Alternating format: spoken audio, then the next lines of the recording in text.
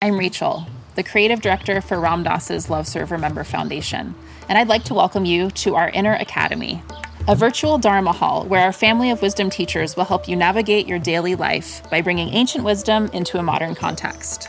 With over 200 hours of audio and video teachings, meditations, and practices from teachers like Ram Dass, Krishnadas, Sharon Salzberg, Jack Kornfield, Roshi Joan Halifax, Joseph Goldstein, and many more, the Inner Academy is your core resource for finding balance, presence, and navigating the ups and downs of your daily life. The Inner Academy has guidance for every step of your journey.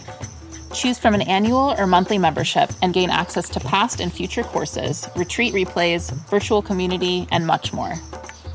If you've been familiar with Love Serve Remember Foundation for a while, you'll know that most of our offerings are given freely or on a sliding scale basis. So when you subscribe to the Inner Academy, you're paying it forward and bolstering our ability to continue creating accessible offerings for all in the future, as Ram Dass wished for us to do. Be here now and start your journey with Ram Dass's Inner Academy today. For more, visit ramdass.org/Inner Academy.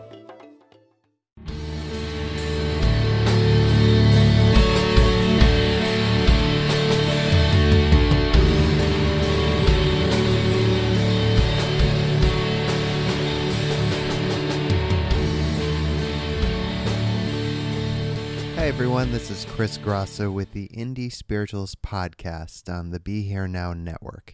And my guest today is Nancy Colier. You know, Nancy, I should have been professional and asked you this before we started, but we're already rolling. Is it Colier? Is that how it's pronounced? Perfect. Thank you. People always mispronounce my last name to the point where I don't even think twice about it, but I do appreciate when they ask before. Anyways, let me read your bio now that we're off to this great start. Nancy Colier is a psychotherapist, an interfaith minister, author, and veteran meditator. She is the author of Inviting a Monkey to Tea and, more recently, The Power of Off. Nancy is also a regular contributor to Psychology Today and the Huffington Post. For more information, check out her website at www.nancycollier.com, and we'll have the link. So if you are watching or listening to this, just scroll down a little and click on the link. Nancy, thank you so much for joining me. Thank you for having me. Yes, so The Power of Off. This is a wonderful book, a very timely and important read for so many people, myself included. I loved it. And it was from our mutual publisher, Sounds True. So that's always fun as well. Okay. Let's jump right into it. Let's talk about Addicted to Technology, which, that's the big umbrella that the whole book falls under. And then, we're going to unpack that. But so what I really appreciate right off the bat about this book is that you even admit to being addicted to technology, hence some of your inspiration for writing this in the first place. So I would love for you to talk a bit about that if you could, and how it's changed or what's changed for you. Sure. Yes, I was an addict, no question, and particularly to email. I don't know quite why. I do have a little bit of a sense. There's something, that gambler's brain that you never know what's going to come down the pike in there. Yeah, right. It makes sense, but there is this sort of lottery mentality. And I really started seeing in my clients and my friends and myself and my family that the way we were behaving was really no different than any other addiction. And as you know, it has all the markers of addiction. So the fact that we're giving up other activities so that we can use technology more. The fact that when we can't use technology, we're really irritable and we're depressed and we're frantic for many of us. And the fact that it's negatively impacting our lives and we're aware of that. Yeah. And it's not giving us ultimately what we need, and yet we keep using. And we also realize that there's a part of us that knows this is not good. We want to stop. We want to at least cut down, not stop, because stopping is not an option any longer. Right. But we cut down, and we don't, we won't, we can't. So these are addictive markers. And it would be, a lot of people say to me, well, what's the big deal if you're addicted? It's not like you're, falling down in an alley, or it's not like you're going to die physically from this. At Right. least we don't know about that part yet. That's a good point. Yeah. Radiation and so on. But what we do know is that, like any addiction, that slowly your life gets smaller and smaller, and it becomes more about your substance of choice, and that we're less and less present in our lives. We're less, here's the real thing, the sad part, is we're less able to derive joy if we're not using our substance. So then there's depression and there's anxiety, and we start to believe that we can't live without our device. Right now, 70% of people polling say that they can't live without their device. 50% of millennials say they'd rather give up their sense of smell than their device. Yeah.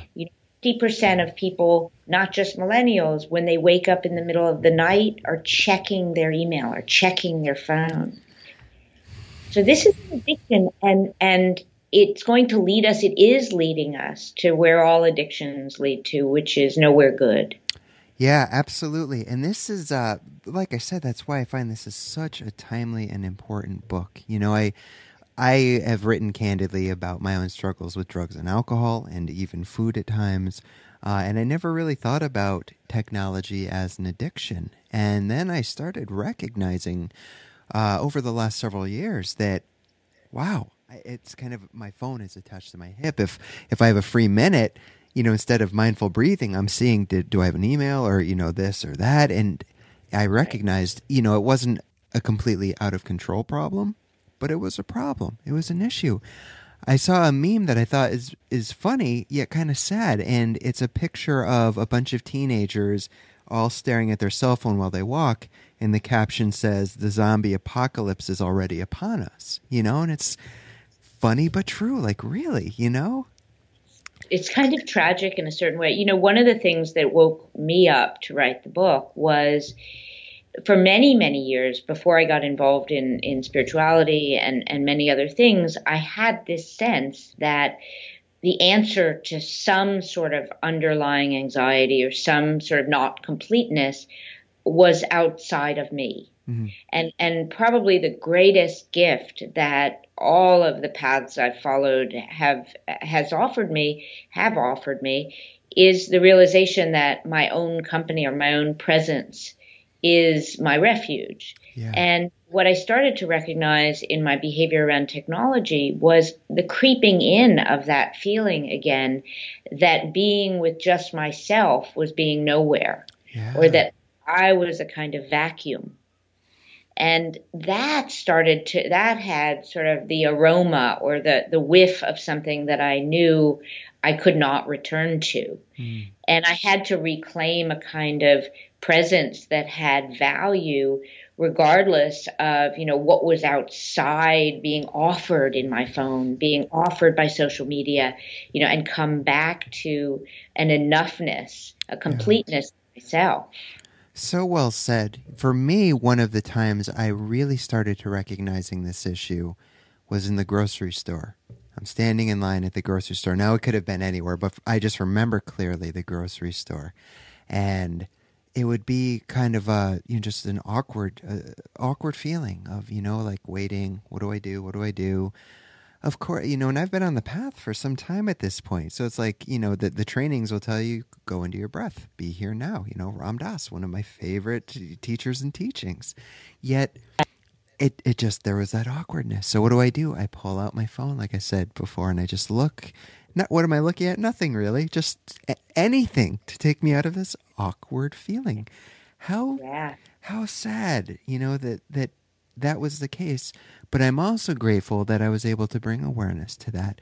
And granted, there are still times I'll catch myself doing it. I am not perfect by any means, but so much fewer and far, less far between than it used to be. So, which is what we can hope for as human beings. Right. In a sense, it's not technology doing this to us. Right. Technology is appealing to a kind of inner reptile in all of us, right? That wants addicted, loves substances. It loves to be distracted. It's Yeah. it's the part of us that eats the fifth bowl of ice cream, knowing we're going to be sick. It's all of that. And so it's not about judging that part of ourselves. Right. Again, like you just said, it's bringing awareness to this thing, this smartphone, this whatever it is the perfect ally, the perfect companion Yeah. to our inner addict. It's Yeah. just built for that. And so, like all addictions, we have to create a separation between the impulse to use and the using. There has to be a break between those, because as long as we're being dragged around by every impulse, every pleasure drive, right, then we are prisoners, really, Yeah. of whatever impulse arises, whatever our mind is shouting at us or suggesting or whispering in our ear, you could use right now. You could get out of this awkward pose. We have to be able to hear that and then have our more evolved self make a decision about how do we want to be with that impulse. Yeah. Very well said. And now I know you've already talked a little bit about this, but I'd like to explore this a little bit further with you, because I know a lot of my audience, not all, but a lot of them are either struggling with or have struggled with drugs and alcohol addiction there. And I can imagine some people listening saying, okay, I understand how technology can be an addiction, but like you said earlier, it's not going to leave me in the gutter. It didn't almost bring me to the brink of death. Though again, who knows? Maybe with the radiation, we'll see in some years. But I really appreciate how you do talk, at length, and you elaborate in your book about that, about how it can be just as serious as drugs or alcohol. So I'd like to just explore that point a little bit further with you. Again, just for anyone who might be listening or watching saying, I don't know about that. Mm-hmm. Well, one thing is, we can't talk as dramatically about, people falling out of cars or, ending up with in the hospital and so on. But what we're talking about may be more subtle, but I see it in my office as equally profound. What I'm seeing is that people feel an enormous sense of emptiness in their lives, an enormous sense of disconnection, a sense that they don't quite know when their real life is going to start happening, a sense that they're not in their real life, a kind of loneliness. So there is a kind of emotional epidemic that's happening right now, an epidemic of meaning, if you will. And there's something else also happening, which is our relationship, again, with ourselves is changing fundamentally, so that we don't see ourselves as a destination. We don't experience our own being as a place to be. So we are spending our lives right now, in essence, trying to outrun ourselves, to get to the end of our life without having to bump into ourselves in any way, to stay distracted, to stay entertained. But what's starting to happen is that we're developing a dread of our own presence, of running into ourselves in the middle of all this. Many of my clients talk about at the end of the day, when the devices are finally off, if they're off, that there's a kind of terror that's emerging of being with a non-entity. Well, we can't really ever have any fundamental sense of well-being if we can't tolerate our own presence. That's just a recipe for just failure of the most profound kind. I would also say that what's changing in a very disturbing way is our relationship with our lives, so that we are no longer directly experiencing our life. I was recently in Costa Rica, and I went on a tour through the rainforest with a mom of 3 kids from 17 to 23 and another couple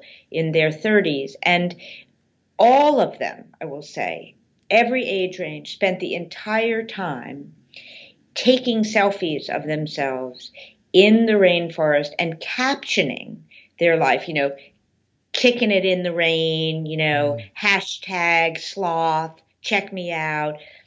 So what's happening with that is that we are now using life to build our own brand, to celebrate our own identity.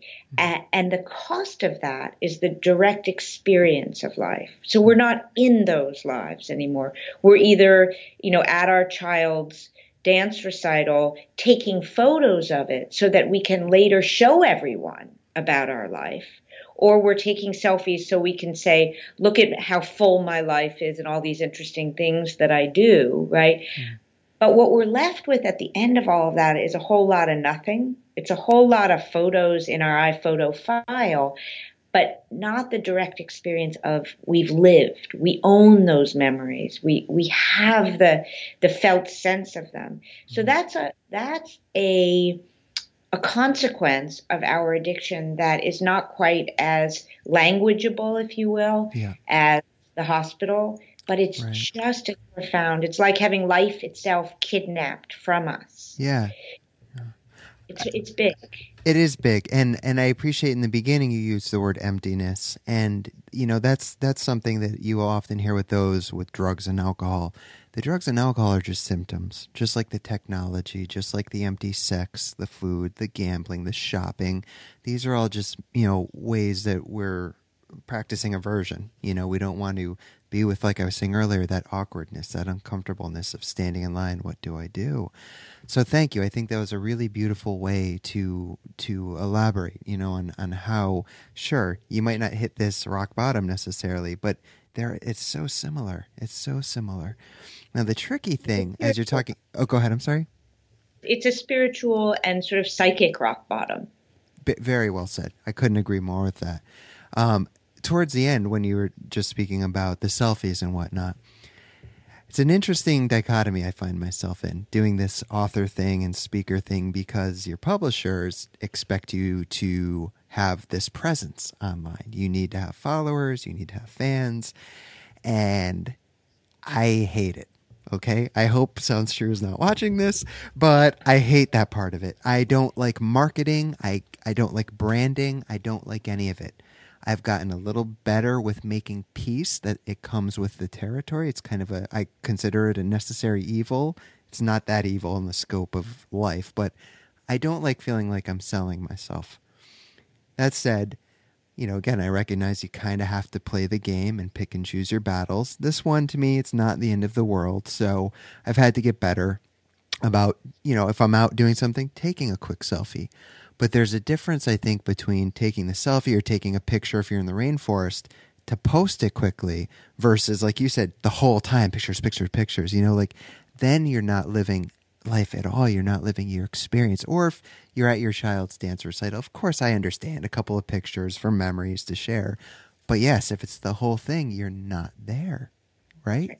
And then you will live vicariously through these pictures later on, but you weren't actually there, That's the tragedy, is the cost of that is the experience of life happening. Yeah. And, it's also changing how we experience just little everyday events. Let's say we're walking on the street and somebody needs our help, and we go to help.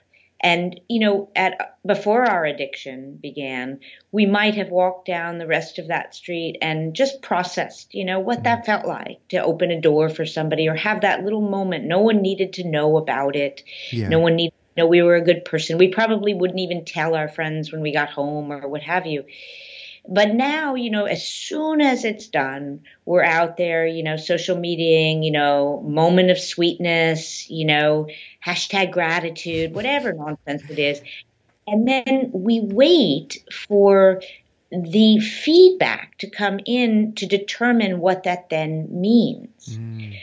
So we don't process the experience. We don't own it in the same way. And as a therapist, I really have noticed that that's changing the way people experience their lives. It's this sort of, oh yes, that was something amazing. And then they return to a kind of nothing state again until the next series of thumbs up or likes come in or, big feedback in some form. But the emptying out of it happens almost immediately. So there's no sort of organic, inherent sense of self-worth or meaning of that's absorbed.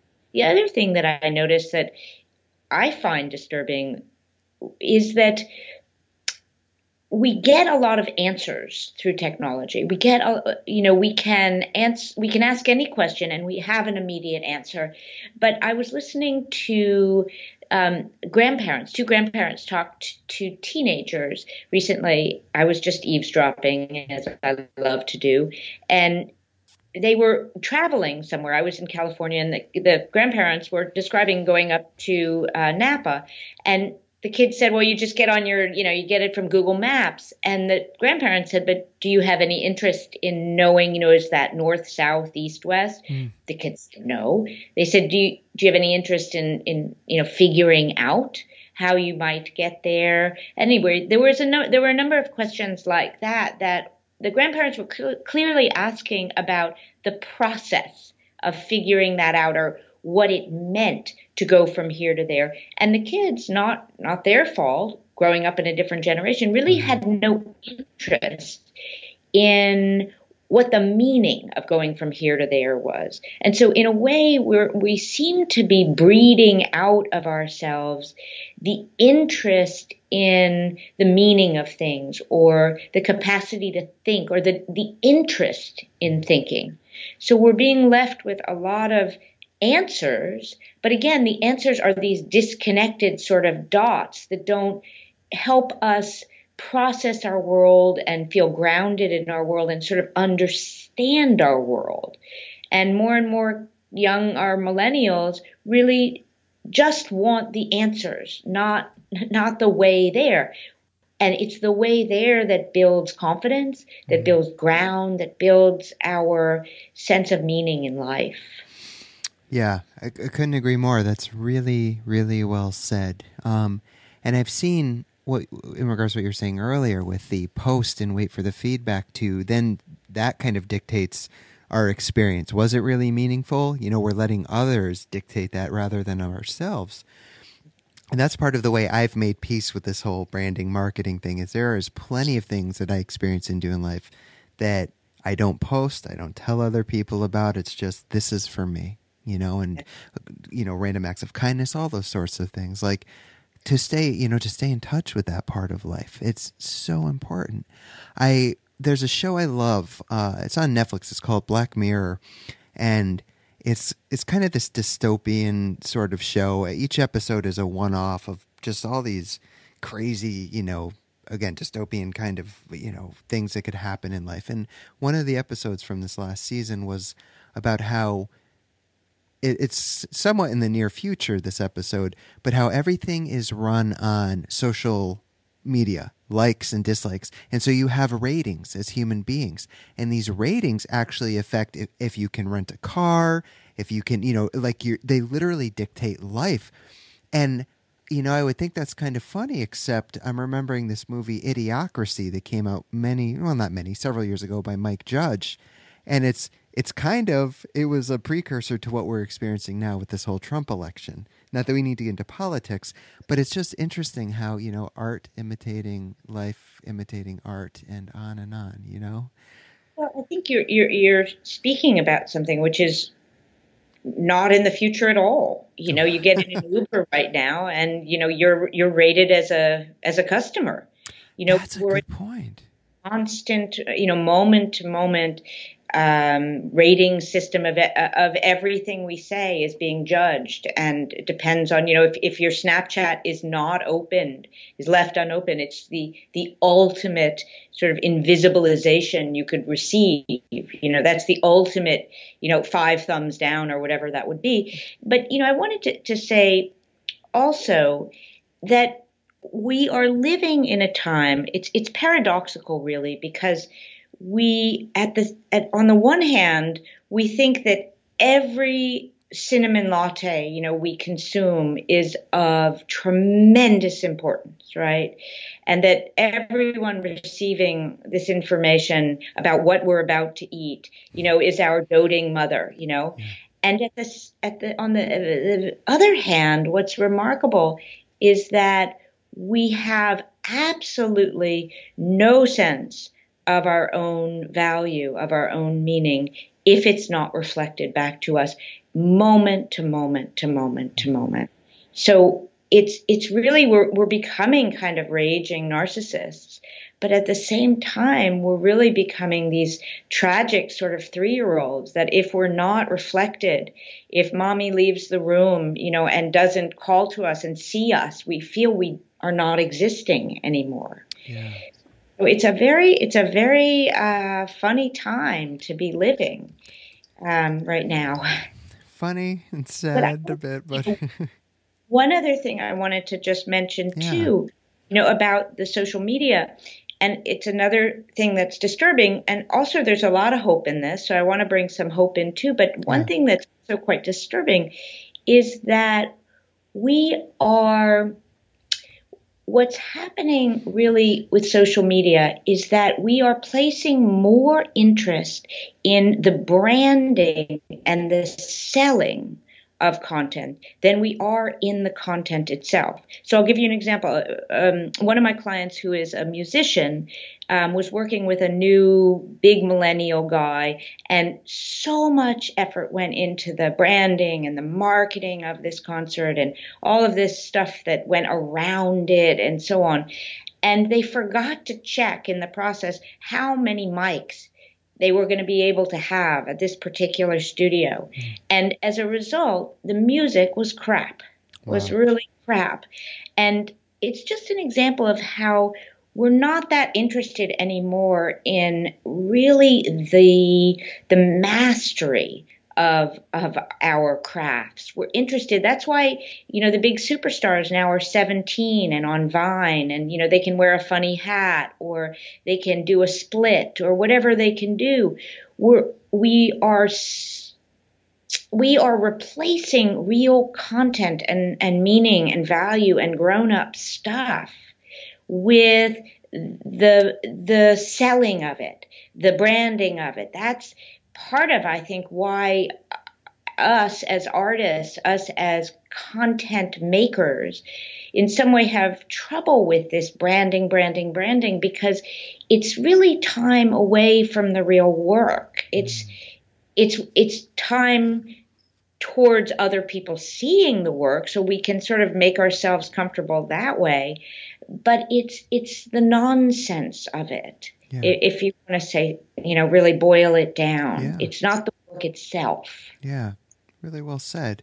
Well, so let's say then, and I think we've already probably covered a little of this, but what are some signs that perhaps someone is addicted to technology? I mean, that might sound like the obvious question, but I think it can be a little more subtle than people realize. Well, one thing to start to notice is how many times in an hour, how many times in a day are you getting the urge to use? As you said, it can be in line at the grocery store. It can be, most people now, when they get to a red light in their car, they're checking, right? If you're walking on the street and it would feel kind of crazy for you to just walk without checking your phone, or to actually have your phone off. These are signs. Start to recognize how often you're getting the impulse to use. And if you ever, right, and many people, they don't, if you ever say no to using, or the minute you have the impulse, you immediately use, right? Ask yourself, is your life shrinking in some way? Are you giving up hobbies? Are you seeing your friends less in person? Are you doing less of the activities that in the past had nourished you, had made you feel well, so that you can use more? Are you lying? I know many people, high functioning people, who are going into bathroom stalls to be able to check their phones because they're embarrassed of how often they want to check. Are you using social media to avoid awkwardness in conversations, to avoid awkwardness in any kind of relationship? Are you avoiding parts of your life because they're hard, and using technology instead? Are you avoiding a conversation with a friend that really needs to happen in person and doing it by text so as not to see their face? Are you wishing to cut down some and not being able to do it? Yeah. When you can't use, do you experience signs of anxiety or depression or franticness, or, A woman in my office took a 6-hour train ride to go back home and get her phone. She had traveled to DC. She needed her phone. She went back and forth. These are high functioning people. Yeah. And so, another friend of mine who just had hip replacement ran through the Dallas airport, probably 2 miles, to retrieve his phone from the Admirals Club so he wouldn't miss the plane. He missed the plane. And when I asked him quite, frankly, I said, do you feel comfortable with that? Now you're going to be laid up for a couple of weeks. You missed the plane. You sat in. He said, would you imagine I would leave my phone there? These are behaviors. These are sentiments of addicts.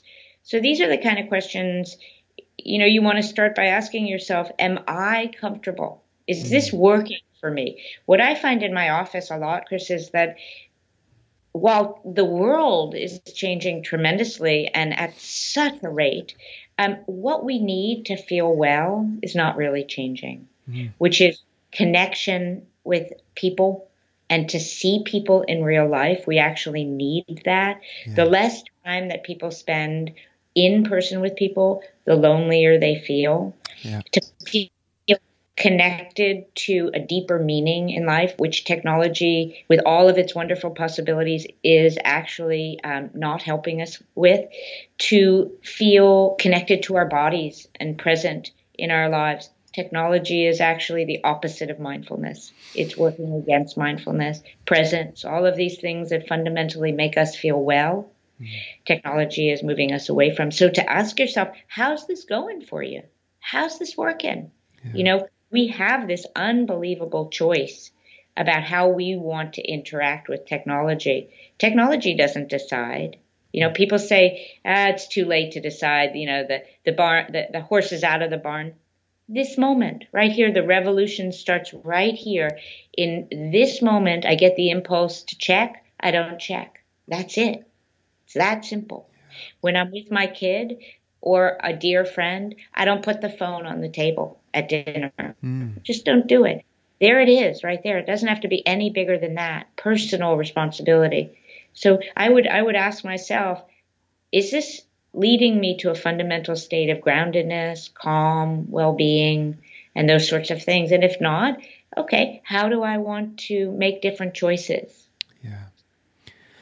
I really appreciate that. As you're talking about this, I'm thinking back to, we're going back 8-10 years, but I remember, living by myself, having internet, and I'm pretty introverted by nature, which is something I've had to be very aware of, especially when you have struggles with addiction.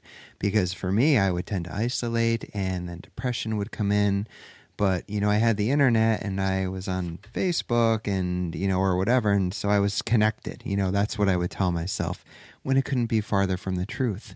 And that's such a wonderful point that I guess I'm just trying to really nail home for the audience about the importance of connection with others and in-person connection. I mean, I do appreciate technology is great. For example, I get sick from time to time. It's human.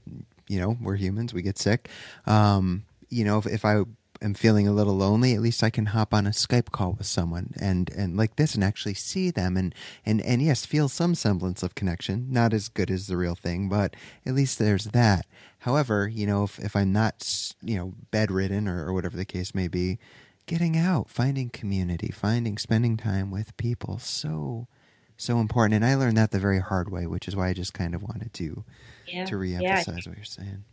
And I think what you're saying is so profoundly important because, part of what makes technology so tricky is that it's simultaneously remarkable and also incredibly dangerous, both. Yes. If it were just one, it would be quite easy to handle. But again, like everything, it resolves itself in contradiction. It's both. Mm-hmm. And that's why we really need mindfulness. We really need to be awake and aware in our relationship with this because it is a very easy place to hide. Yeah. It really is. And to not have to push ourselves to do some of the harder things in life, in the digital age, we value ease over absolutely everything. We value, not having to do something. And yet, at the end of the day, having to do something hard is what makes us feel well. So, if we take away all our tasks and we don't have to do some of the harder human things, like you're going to meet a friend for a coffee and you're tired and you don't feel like it really. And so the internet, we just send our emoji out and we say, we send a rain check with an emoji. And we benefit so much by having a little grit and by pushing ourselves and saying, yeah, I don't feel like it, but I want to honor this friendship, or I made this commitment and I will do that. And there's a real handshake between technology and being able to kind of cop out on the harder parts of life. And while in the moment, we can go back to our Netflix and our popcorn, that's great. But this is not what builds character. This is not what makes us ultimately come out of our depressions. It's not what makes us feel stronger as human beings and feel that we can face some of the challenges of being human. Right. Ultimately not serving us. Yeah. Well, so what I appreciate, that I think you've already made pretty clear in this conversation, and you very much made clear in the book, is that you're not saying that, or you're not advocating against technology. That's in this day and age, as you said, almost right in the beginning of this conversation, I think is, there's no way around it. At this day and age, it is necessary, for better or worse, it's here to stay. But, what you are advocating for is creating a healthy relationship with technology. So let's say I'm checking out this conversation right now, and I'm listening, and I'm listening to you speak and realizing, wow, okay, I do have a bit of a problem with technology. How can that person start? I'm sure it's not a quick overnight fix, but how can they start to make doable changes literally right now, as soon as they're done listening to this conversation? What can they begin to do to create that balanced, healthy relationship with technology? Great. So again, I'm going to reiterate what you said, and I've said before, which is this is about finding freedom in technology, not from technology. Right. Yes. In technology. The caves have Wi-Fi now. There's nowhere to go. So we've got to do this. This is more like an eating disorder than a drinking problem. We got to find a way to eat and eat okay. So what I would say is it starts right away with awareness. The very first thing is to start to hear when you hear that, oh, I'm waiting in line, I could check. Or, the movie's not going to start for 10 minutes, I could check. Whatever it is, I could play Angry Birds, whatever your thing is. To see if you can start to hear that impulse and not have to actually act on it. That's the very first, and probably at the end of the day, the most important piece of all of this. And then to take a pause, and maybe you could ask yourself in that moment, what would I have to feel if I didn't use right now? If I just stood in this line and I didn't actually get on my email or shoot out a text of the most recent thought I had, what would I have to feel? What would I experience, right? And can I experience that? Can I actually just be with what's here, right? So that starting to create that impulse, so that the impulse to use, rather than being an immediate signal I have to use, becomes a red flag to say, hey, what's happening for me right now?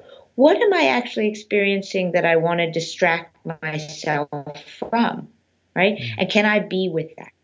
So as we start to build that muscle, we start to have a kind of confidence, a kind of warrior's confidence that whatever tsunami is going on around us, we can stay right where we are and deal with it without using or trying to get out of it. And it doesn't matter what our substance is. This builds a deep sense of self-confidence. And then I would start to practice little behaviors. If your thing is waiting in line, right? Or your thing is at the red light, or when you're with a friend, you're always checking. You like to have that sort of two conversations going on at once. Whatever your thing is, try just seeing if you can make it through a day without doing that. Practice little behaviors. Again, these are bad habits. We've gotten off on the wrong foot, if you will, with technology. Sure. So in the book, I offer a 30-day detox, which has just little tiny behaviors. Take a walk today and don't bring your phone. 15 minutes. Take a 15-minute walk and don't bring your phone and see, what do I have to feel? Because ultimately, we want to be able to feel like we can be okay without our device, without our substance, that's what builds real confidence. So we implement these little behaviors and we see, how do I feel if I practice that? If, the last hour before I go to bed, I don't get on any technology. Mm-hmm. Or what if the first half hour, I just wake up, maybe I set an intention for the day, or I just check in with myself, whatever our ritual is. What does that feel like? How does the day feel differently? So there are a whole bunch in the book, but you can also come up with your own where you just challenge yourself to say, do I want to feel like this is a choice when I'm doing this, not like I have to? Because when we feel we have to, we don't feel empowered. So I would say the beginning, again, is awareness. And the one other piece that I would suggest to people is that, we really have to take ownership, Chris, of what kind of life we want to live, right? So that this is not going to happen to us. We're not going to just suddenly wake up and have a kind of mindful relationship with technology. It's too addictive. It's too juicy. So we have to really take ownership out loud of what kind of life do we want to live, what's meaningful to us, because where we're putting our attention and our energy is what we're saying is important in our life. Yeah. So we need to get that in alignment with the way we're living. These two are out of alignment right now for most people, right? Sure. So we need to be very clear about, at the end of our lives, will Angry Birds and Netflixing and, 9 conversations at once and moving from distraction to distraction and ease to ease and entertainment, will that be a life well lived? We have to ask that question. Very important question to be asked. I appreciate a lot of the tips, or all of them that you wrote about are great, or the detox, the 30 days, you're offering this and that. And I appreciate that you brought up the 15-minute walk. Something that's very important for me, which I love, is running and exercise in general. So I will go out for an hour, give or take. And yes, I do use an iPod because I do like listening to music, but I'm not on my phone. I'm there, like, I'm very mindful of what I'm seeing. I'm appreciating it. This morning I went for a really nice run, and there was a light rain, and I love running in the rain. Or on other days I'll go to the gym and work out again. iPod, but I'm there in the gym. And I've had to catch myself, the judging voice, because I'll often see a lot of people in the gym in between sets, looking at their phone, and it's like, really? You can't even work out without your phone? Like, I will never bring my phone on my run. I will never bring my phone to the gym. It's just, that's a agreement I made with myself. Along with, I also liked what you said a few minutes ago about when you're waking up. I think that's a very important time. I just actually did a podcast earlier today with another woman, and we were talking about the importance of waking up and allowing yourself a little time, whether it's to set an intention, whether it's just to come into the moment, whatever, your practice is, but honoring that. And I had to, again, make that agreement too, because for me, that impulse was there. Like, oh, there's emails to be checked, there's social media to catch up on you. Whoa, it's not going anywhere, right? Those emails will be there in 5, 10, 15, 20 minutes. The social media will be there. The voicemails will be there. It's okay. And I can't tell you what a significant change that's made in my life. Dedicating that time in the morning just to start my day mindfully, slowly, and with that reverence for the day, for the fact that here's another day, Right. So that's it. That's what we don't want to lose, is some kind of connection with the oh my godness that we're alive, the awe of being. What's happening is that because we're so, distracted with entertainment at every moment. And as you say, we jump out of bed and we get right in the game, right in the game, not even a moment. And what's missing there, are the in-betweens, the spaces between the noise, the quiet where we wake up to this whole bigger thing happening called life. Yeah. It's not just creativity that happens in the silences or the spaces in between.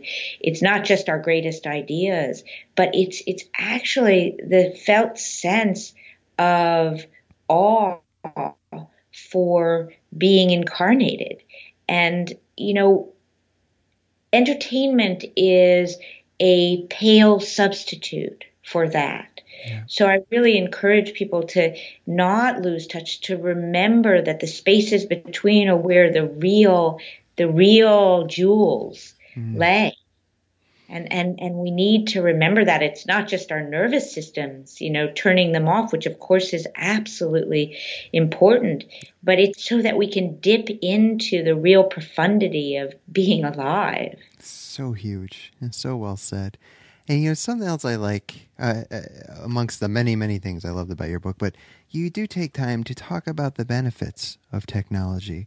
You make a really important point, I think, where you're talking about, in regards to parents and teachers and children, how they can be of benefit to our children to help them learn to live with technology and not for technology. So if you can talk a bit to that, how can we do that? How can we help this younger generation, again, learn to live with rather than for technology? Well, I'll tell you, you are hitting on probably the next book. Is of all the questions I get, it's mostly from parents. Yeah. And this incredible frustration, and I put myself in this category, of just not knowing. We're really not knowing how to create a healthy relationship between our children and their devices. And they are growing up without any sense of what just being was. They don't know it. Our grandparents would say, I remember when milk was a nickel, right? We got that concept. It wasn't so far-fetched, but they don't really know when we talk about the meaning of understanding something or hard work, or they don't have a felt sense of it. They don't have it in the body. So they've grown up swiping. They've grown up with everything available at a moment's notice. They don't know why delayed gratification or patience or any of these things, why they're valuable. They've never lived it. So it's a very challenging time to be a parent. And the first thing that I would say is to offer yourself just like the hugest embrace of compassion, that this is brutal. This is a really brutal time. And, kids are addicts too. And the rage that we come up against with our children, because it's social suicide. If you take your phone away from your kid, it's social suicide. Sure. Their social life, everything about their social life goes on that smartphone, and their academic life and their everything life. So it's really like taking their lifeline out of their arm.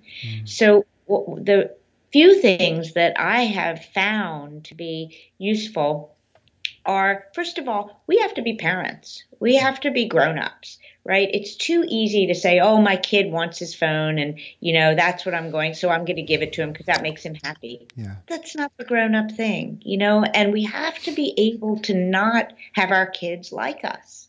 And that means that while they're living under our roof, we really have to set some real limits, some real rules, so they don't get their phone more than, let's say, an hour in the evening. They don't get their phone until they've done their homework. We have to be very, very rigorous about the rules that we set, and to expect real pushback and be able to tolerate that, because what we're doing is we're introducing a way of being that they haven't known, that they can't know. And at the same time, just as important, we have to model it. We have to model the behavior.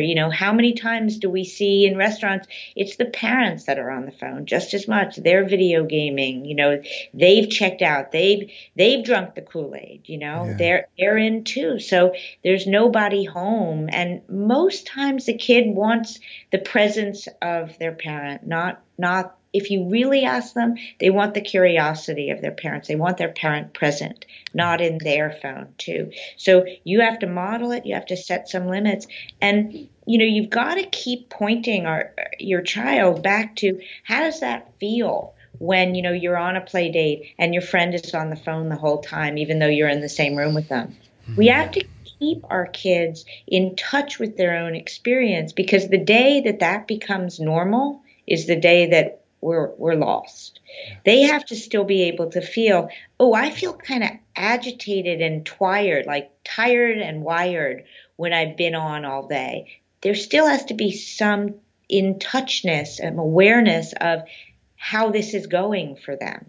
Most of them, if you really ask kids, they don't feel great when they've been social mediating all day. Yeah. They don't feel great when their friends are Snapchatting them nasty things because they don't have to see their face. They don't feel good having to communicate 24/7 so as to not experience FOMO. We got to keep them in touch with how this is not working also. Right. Really well said. And great ideas, at least something to start to work with, so thank you for sharing that. So before we wrap up, there's so much more we could talk about. You cover so much ground in your book, but I wanted to give you the floor here. If there's something in particular that I didn't cover or ask, something you would like to share with the audience from the book or in general, whatever you would like to say.